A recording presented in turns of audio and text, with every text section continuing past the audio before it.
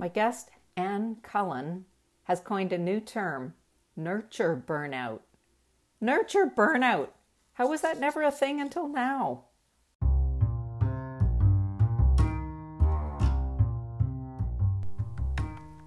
Welcome.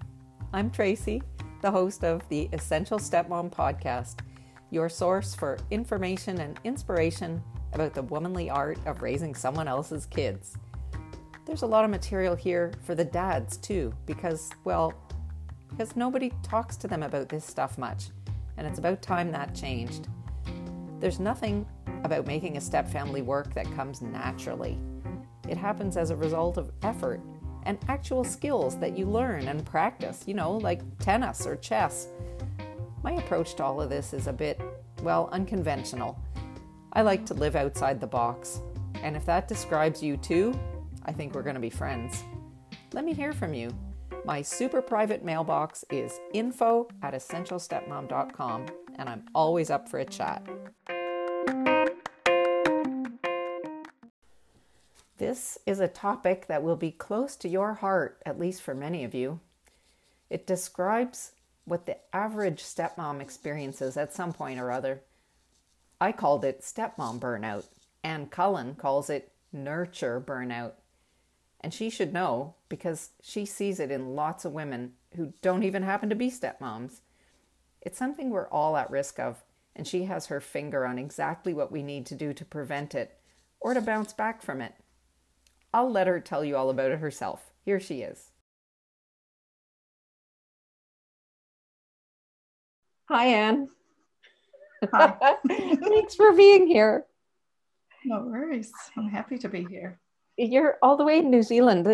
I find this remarkable that we're talking just as if we're sitting next door to each other. I know. And my accent used to sound a little bit more like yours, but I have a very confused accent now. So You do, but you have a lovely accent because you're from the States originally. Where are you from? Not too far away from you, from Minnesota. So, really close to Canada, where I spent the first 28 years of my life, but happened to meet first came to New Zealand, fell in love with New Zealand, and then happened to meet the love of my life, who luckily for me was a Kiwi. And so here we are on the other side of the world now. That's so fun. That's so fun. Yeah. So you and I met in the online space, clearly, because there's no way for me to get to New Zealand right now, although I'd love to go. Yeah. But what you do is so interesting, and I think it has such a ready application for my audience. And in fact, just today, I did a little live stream to my Facebook group about resentment, which is part of stepmom burnout. And I had previously written at length about stepmom burnout, and I put resentment into what I call the stage 2 of 3 stages of stepmom burnout. And your thing is nurture burnout. Yes. I love that term, and it's so clear, but tell us more about what you do. Yeah. Well, currently at the time we're having this conversation, if you were to say Google or try to research something called nurture burnout, you're not going to get too many hits. So this is something I'm really happy to be here bringing attention to, because we've started to recognize burnout just as a general thing, and which is fabulous. The WHO has even recognized it, as a syndrome, but mostly with medical professionals. Again, fabulous. But normally when we're talking about burnout and kind of how people think about it is, to me, something that's more because of demands put on you that maybe you don't have a lot of control over. But the difference with nurture burnout, I feel, is that it's largely something we impose on ourselves. The ladies who listen to me today are laughing right now because I made this exact distinction today. And I said, some of you are resentful about things that other people are putting on you. And some of you are resentful about doing things that in reality you're putting on yourself. Yeah. And, this is said in the gentlest way, because I think the good news is if it's self-imposed, guess who gets to change it? You do. You're in control. Whereas, let's say you're, a surgeon working at a busy hospital right now. You probably don't have a lot of control over everything going on in your job and in that hospital, and all those things that are impacting your state of well-being aren't so much in your control. Now, of course, that surgeon can do things to help themselves. But in your case, if you're suffering from nurture burnout, or you're on the road to getting there, which is hopefully, we're going to catch it before it gets to burnout.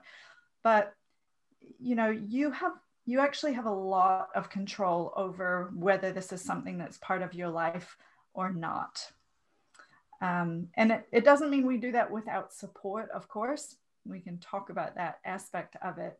Doesn't mean it's totally up to you, right? Because the point is, you're probably heading for nurture burnout if you're not very good at asking for help. Aha.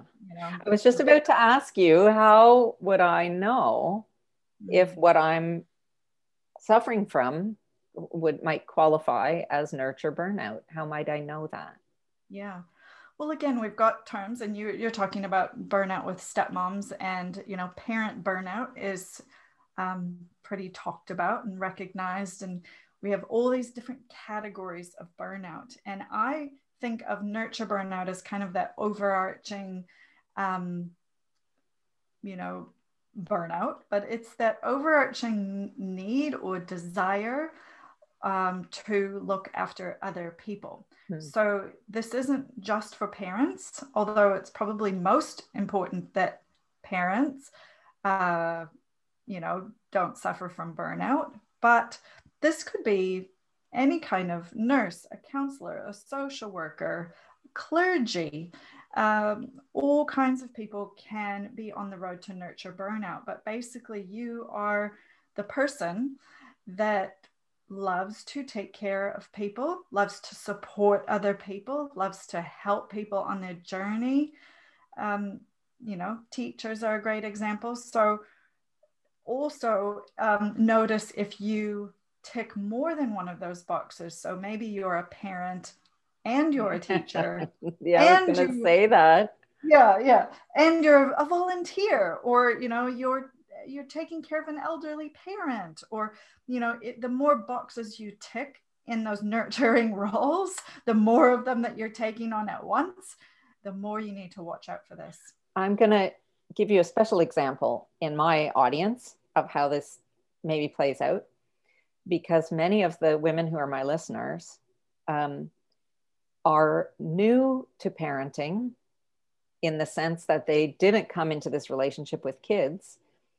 And they put a very high expectation on themselves about what they're supposed to do to be good enough in this role. And they have no limits and no boundaries, because there's no set role here. And it's as hard as it is for moms to say, I need a break from my kids, it's 100 times harder somehow for a woman who's in a stepmom role to say, I need a break from these kids. You feel horrible. I mean, there's an archetype looming there. There's an evil woman looking out from the mirror, so to speak, at us. And the archetype is so present that we're really, really fighting against that. And we may also, in this particular audience, have women who are supporting their husband or their partner, their boyfriend, yes, not only in parenting his kids, which is already a big part of the nurturing, but they're supporting him in dealing with possibly the high conflict, the ongoing high conflict in this post-divorce environment. And maybe even supporting him in coping with parental alienation, which is like nurture on steroids from my personal experience. Yeah. So there's a great deal of nurture in those particular ways for this audience. Yeah. That is just a little bit special, a little bit different than maybe the other kind of people that you work with. Mostly women, I imagine. Are you mostly working with women? It is mostly women. And, you know, just a little note that I do definitely believe that this is not limited to women. It's just more noticeable right now. But as we see this shift, you know, we've got the superwoman thing down. Like, we know women are trying to be superwoman. They're trying to be it all. They're trying to be nurturers and successful in, you know, a career perhaps. And, you know, that's a thing. We all know that exists. But I do believe we're seeing this more and more with men, because it used to be that a man could go and, you know, make a living, support his family financially, but he didn't necessarily have to do much more. And now he has to be the great spouse, the great father, you know, and the great provider. So yeah, we're seeing, you know, and I am afraid we're going to see this much more in increasing levels in our men as well. Mm-hmm. Yeah. So, you know, that is something. In my work, I've mostly worked with women in this. And like I say, I do think it's just because of that cultural shift where we've gone from it's okay to be at home being the nurturer to now we are meant to do it all. And so now we have careers and families and relationships, and we've got these high expectations, like you say. Well, and if you don't, sorry for interrupting you, but if you don't work outside the home, then you put this massively high bar on your nurturing. Like that, you know, if that's all that I have to do, I better bloody be perfect at it, because I don't have something outside the home that's taking my energy. Oh, and this is a huge problem for women who have chosen or somehow find themselves as stay-at-home moms or stepmoms, is this feeling of you're not worth anything, really. And so then we are trying to find our worth, whether it's consciously or not, in our caretaking. Yeah. But honestly, that's what's at the heart of this road towards nurture burnout, is we've got these beliefs about ourselves, which sometimes we're not even aware of having, that really says, if I'm not a nurturer, I am not good enough. I am nobody. This is often tied to our identity, literally, as who I am. I am here. I resonate so clearly with what you're saying. I went through this a period of time. You know, I have a little brother, and I call him my little brother. He's in his middle 50s now, but he'll always be my little brother. And about, I don't know, 15 or so years ago, he undertook to start a cafe restaurant. It was supposed to be a cafe. It ended up being a restaurant by himself. Okay. He doesn't have a life partner, and he didn't have a business partner, and he's just doing it by himself. And I have a lifetime of being the nurturer, the caregiver of my little brother. And I was so involved in like over helping, you know, like really trying to fill in some of these like impossible gaps in his, you know, life by, you know, trying to just help him take care of himself and manage have food and his apartment and all this stuff while he was doing so much crazy work in his business. And it was burning me out.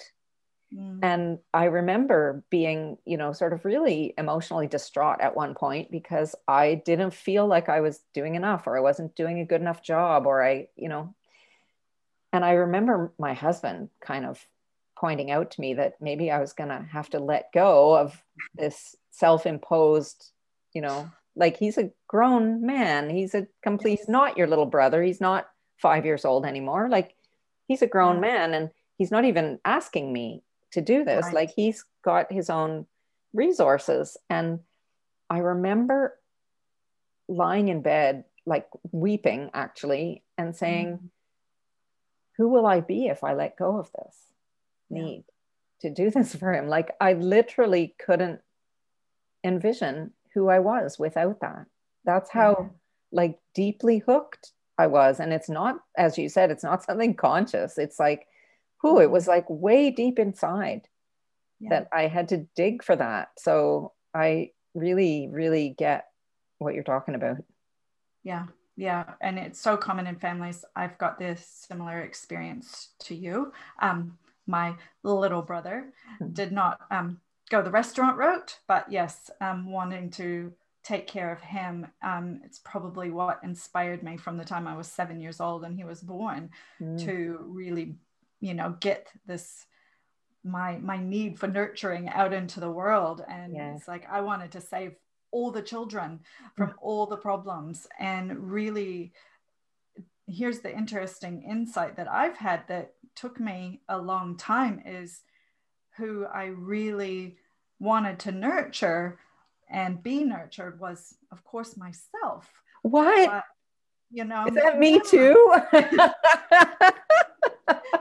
So all of these needs that you're projecting out into the world, it's really about this is really what I'm desiring for myself, and it's where that need to please, to help, to Oh, say yes. I have to talk about this for just a minute because this is really insightful. Like again, so many of the women listening now are in this kind of situation where they, like I said, they haven't brought children into this relationship and they're now in the presence of these little people who are activating all kinds of not just I call it maternal instinct, but it's really a nurturing instinct.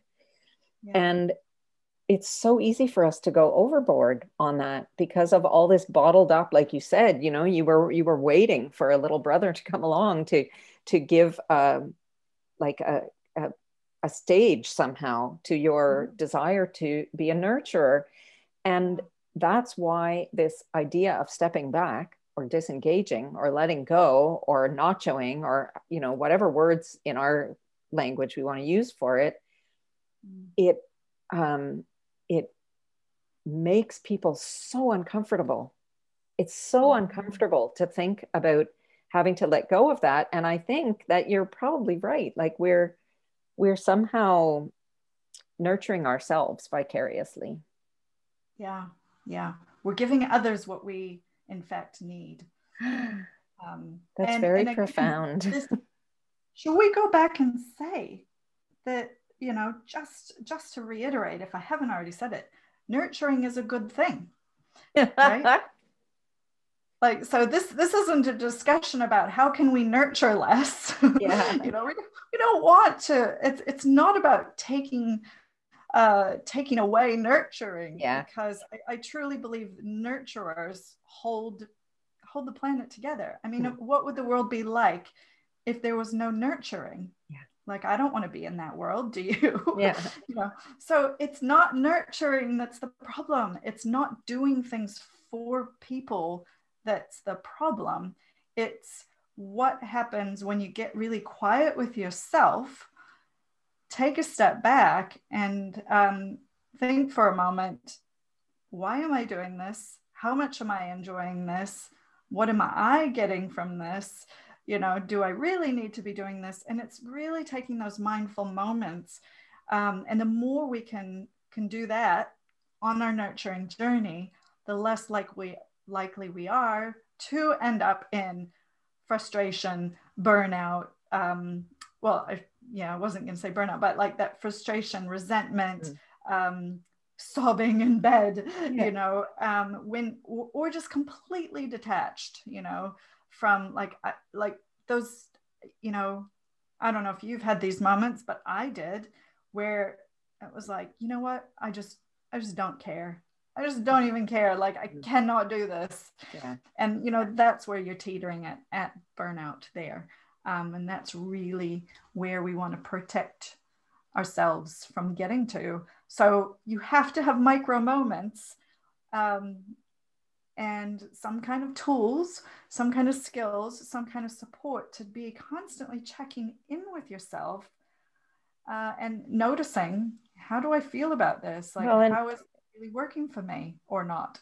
I like what you said, because it has to be sustainable. Yeah. You want to be able to sustain the nurturing and to do it in a way that doesn't bring you to a point of burnout. So what do you offer people who are suffering from nurture burnout? Yeah, well, here's the thing. One of the things I've learned is that, like we've kind of touched on, not all of this happens consciously. And even if you're the most self-aware person on the planet, you couldn't possibly be consciously aware of everything you do and why you do it in the moment you're doing it. It's just not possible. Our brains are like hundreds of supercomputers working at once. Like, they're so amazing. That if we were aware of everything we were doing and why we were doing it, we'd literally go crazy. There's just too much to keep track of, right? Mm-hmm. So luckily for me, a few years ago, I knew all of this, but I didn't quite have a way to do much about it. And I was fortunate enough to experience something called the MAP method, and it stands for Make Anything Possible, which I love, because that's really what it's about. We are so powerful. We are such creators. We can really be, do, and have whatever we desire. But our brains, those unconscious parts of our brains, they get in the way. They get in the way. And we've been doing wonderful research since the 90s on brains and how our minds work, and we know that nothing's permanent. We can wire something up one way, create a habit or a pattern of behavior. We can create an identity or beliefs about ourselves or other people, and if they're not working for us, we can change them. So it's really, really exciting to know that when you take a look and see that your nurturing or something else in your life isn't quite working how you want it to be, you can actually do something about it. But a lot of times it means getting into those patterns, getting into that programming, literally developing new, healthy, sustainable, fulfilling habits. So is this coaching that you do, or what have you got? Yeah. Well, I mean, literally what I do is both conscious and unconscious coaching. Yeah. So this is what I love about using lots of different modalities together. And with MAP, we're definitely getting into the unconscious programming. Literally just using metaphors and talking to you. It's a really, really nice method. But there are also conscious tools that we need to have in our tool belt, so to speak, right? So as much as that those unconscious programs can be rewritten for us, and we can repattern that and make things run a bit smoother when automatic pilot comes in. There's still times when we want to be able to consciously use a tool, like deep breathing might be an example. Mm-hmm. When you catch yourself, whoa, I'm about to, explode at my partner. Perhaps, that's always a common one. If you've let things go a little bit too long and you're ready to, flip your lid, lose the plot, to be able to have a conscious skill to kind of pause, breathe, and regroup, is also good. So I work with both when I work with people, whether it's in my individual, kind of one-to-one consults or groups, whatever it might be. I think it's really, really important that we have both. And most programs are not really taking advantage of what we can do with the unconscious parts of our brain. And so that's what really sets something like the MAP method apart from. I've just had my first experiences with the MAP method, and I think it's really cool. Yeah, yeah. I'm loving it actually. It's very, very interesting.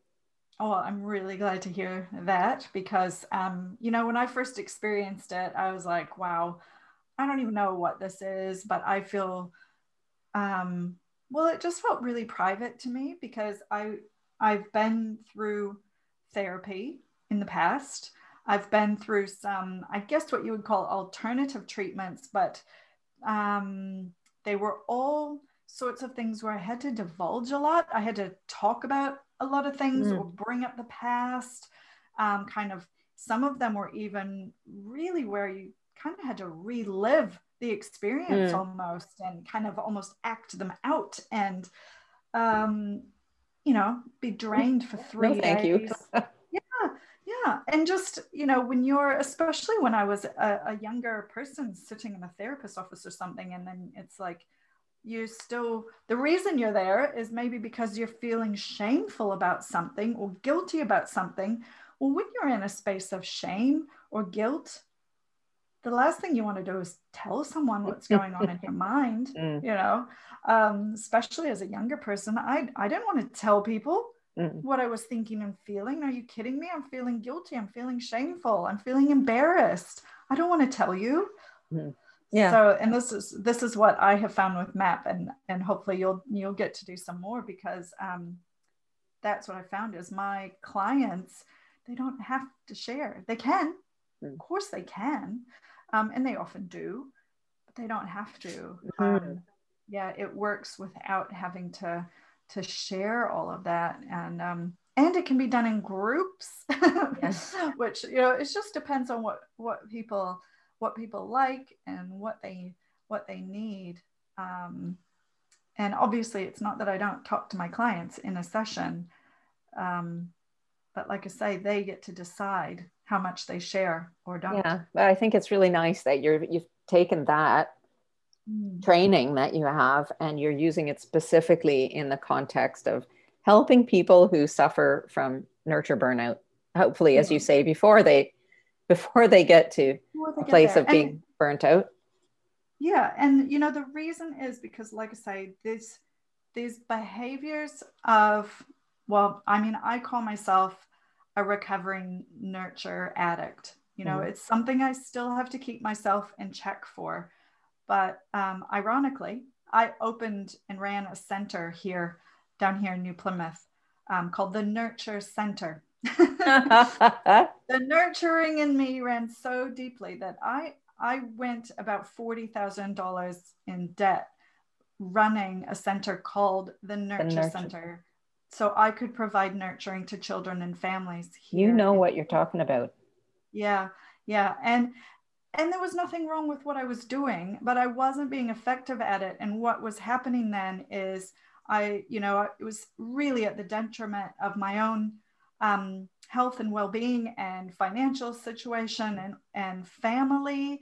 But this need in me was so strong. And of course, when I started that, and as I was going through that process, that happened to be the time I was introduced to the MAP method and realized that it was my old programming coming back, and again, there's nothing wrong with wanting to help and support children and families. Obviously, I still want to do that. I still do that. But it's not okay for me anymore to do that in an unhealthy way, in a way that's not looking after me. And that was set up, these things are set up in us as very, very young children. And so that often is why it's so unconscious. We don't even know what has led us to it's hard to get at. Yeah. Very cool. Yeah. So how can people learn more about your work if they're interested in getting to the bottom of their nurture burnout? Yeah. Yes. Well, like I say, we want to really develop that self-awareness as early as possible. So if anything resonates, I think most of us have this little inkling that we are a nurturer and that it either is being a problematic part of our life right now, or it could be, could become even more of a problem. So I say get some support sooner rather than later. Like, don't wait until you're at the point of not caring. Get some support. So people can go to my website, which is annecullen.com, and we can just book in a little chat, just face to face. And, you know, maybe I can help you, maybe I can't, but I do group work and I do solo work, one-to-one, and obviously all on the internet. So even though in New Zealand we can do in person, we're pretty clean sailing down here. But I love working with people online. So if you're curious, you can give the MAP method a go, or we can just have a chat and kind of see what the red flags might be, what I think could help you the most. But I think one of the nice things, Tracy, is just knowing that this is a normal, it's really normal for us to want to be that nurturing woman. Yeah. And, you know, and that there's nothing wrong with that. But we also want you to nurture yourself, to learn how to do that, to decide to do that, but then really make it your new normal, your new habit, your new pattern. This is the, you know, so you can go forward going, I love being a nurturer and I love taking care of myself, you know. That puts so many pieces together for me. I love that. Thank you. That's great. I'm going to put your website in the show notes. Awesome. So people can find you. And I hope that you'll hear from some ladies here. I hope so too. Only because I want them to, really set some things up differently so that they can feel better and just love, you know, life is for enjoying. And if you just, feel like you'd really love to just enjoy life a little bit more, then I am your woman. Thank you so much for that. Thanks for being here, Anne. You're welcome. So after I stopped the recording, Anne said something about her own stepmom. How did I not know that she had a stepmom? I said, stop, wait, say that again. Everyone needs to hear this. So then I recorded. Listen up. You just said something that was amazing about your stepmom.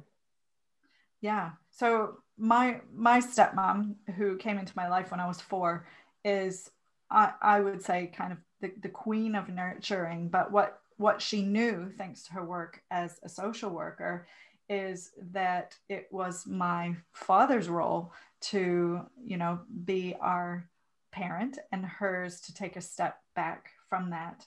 And incredibly insightful of her. Yeah. No, she did that brilliantly. And I was still, and to this day am, very close to her.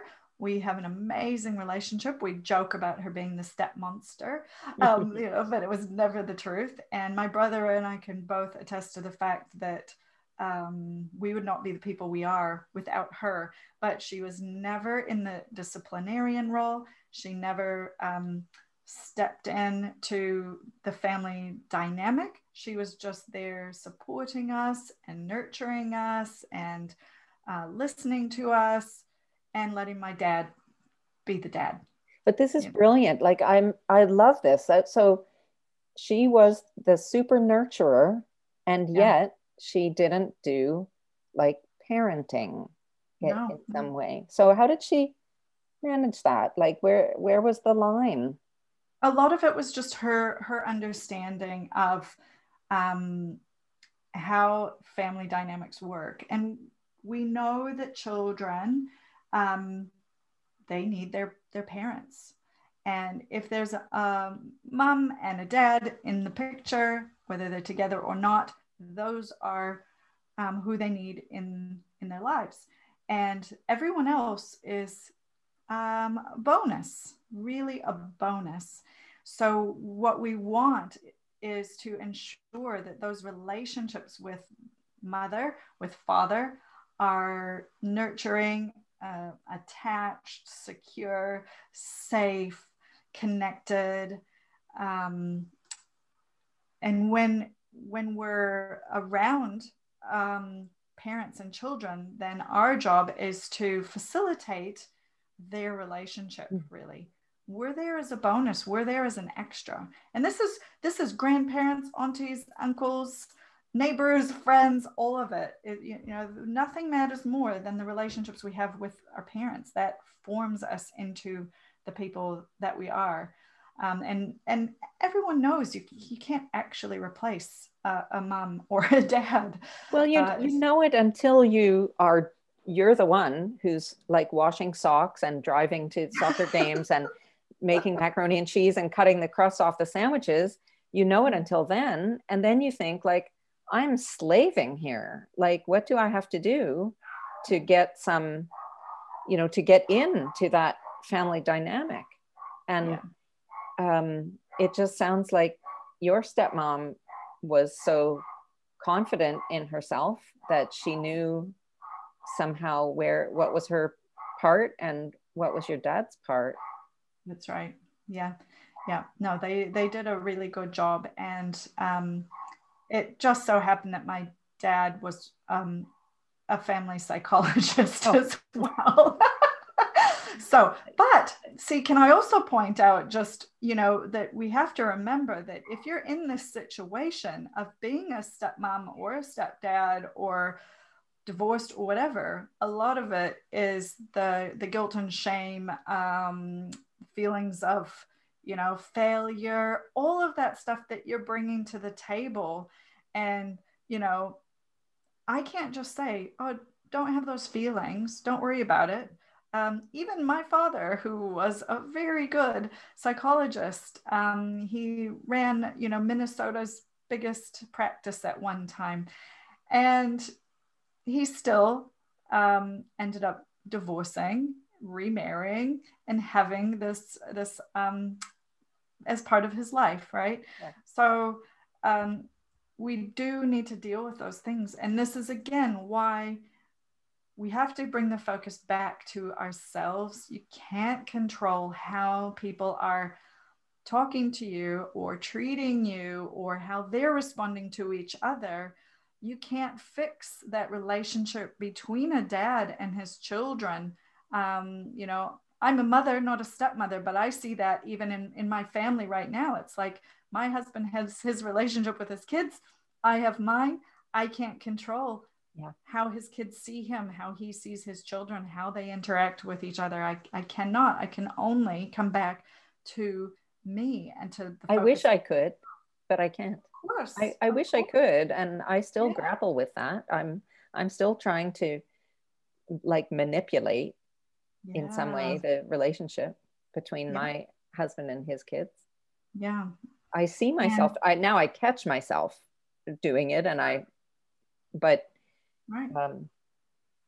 And that's it. That's the important piece, Tracy, is this is where we come back to self-awareness. So self-awareness is at the center of it all. In fact, I've got a model that I've created, and at the center of it is self-awareness, because you have to have that awareness. Otherwise, you can't stop yourself from those behaviors. So there's a very different outcome when you have a feeling or a need, like I want to manipulate, but you don't recognize it. You're not self-aware enough to stop it and catch yourself. You can still have the feeling. No one said you can't feel like you want to have control. No one said you'd have to stop feeling shame or guilt or frustration or resentment. You don't have to stop feeling any of that. But what you need is to become self-aware enough to notice that feeling, catch yourself and say, okay, how do I want to respond now that I have this awareness? Well, I don't want to manipulate and control, that ain't working for me. Yeah. So I'm going to stop myself, and I can then say, wow, I really am scared when I look at your relationship.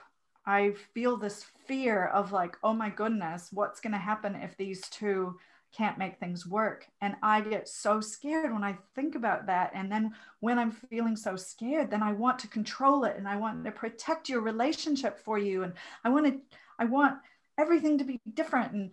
And I think it's my responsibility. I start to feel so responsible. Yeah. Like I should have control here. I should be able to fix this and do something about it. And I should be able to help you.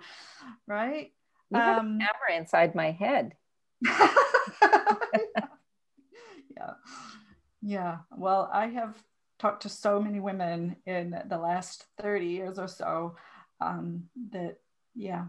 And I've been there myself on different levels. So yeah, like I say, it's that self-awareness piece I want everyone to come back to. And if you're not able to get there quite yet and be like, yes, I'm going to take my self-awareness, I'm going to be responsible now for myself and not for everyone else. Well, it's just not that easy. You don't just decide, but that's a step. It's a step to decide, like, hey, I'm going to do this now. I'm going to focus on myself, my own reactions to things, figure out why this matters to me so much, figure out what I'm so afraid of, etc.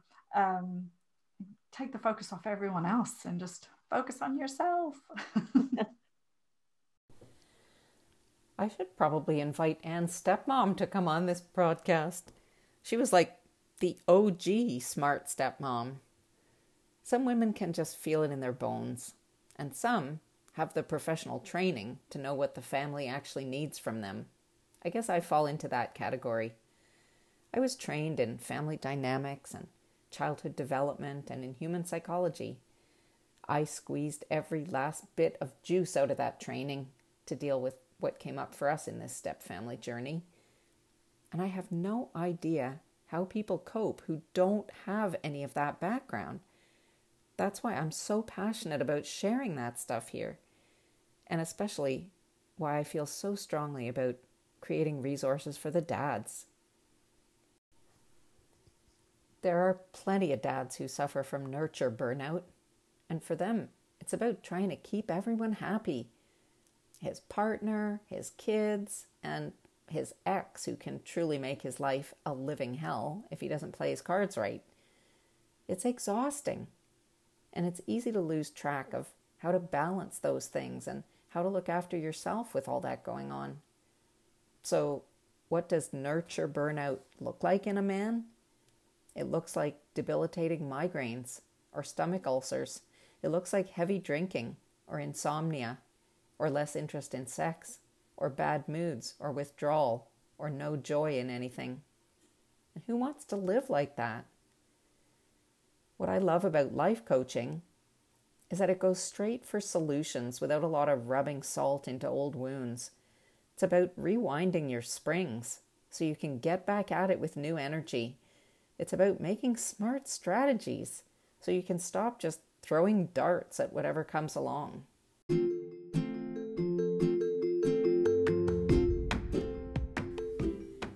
If you know a dad who's done being pushed around by the divorce that wouldn't end and wants to keep his kids from being drawn away weekend after weekend, send him over for a chat.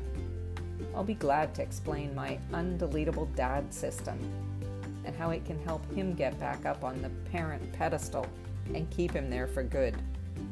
Go to bit.ly/calltracy, all capital letters. That's bit.ly/calltracy, all caps. And let's find out if this program is a good fit for you. Thanks for listening. I'll see you next week.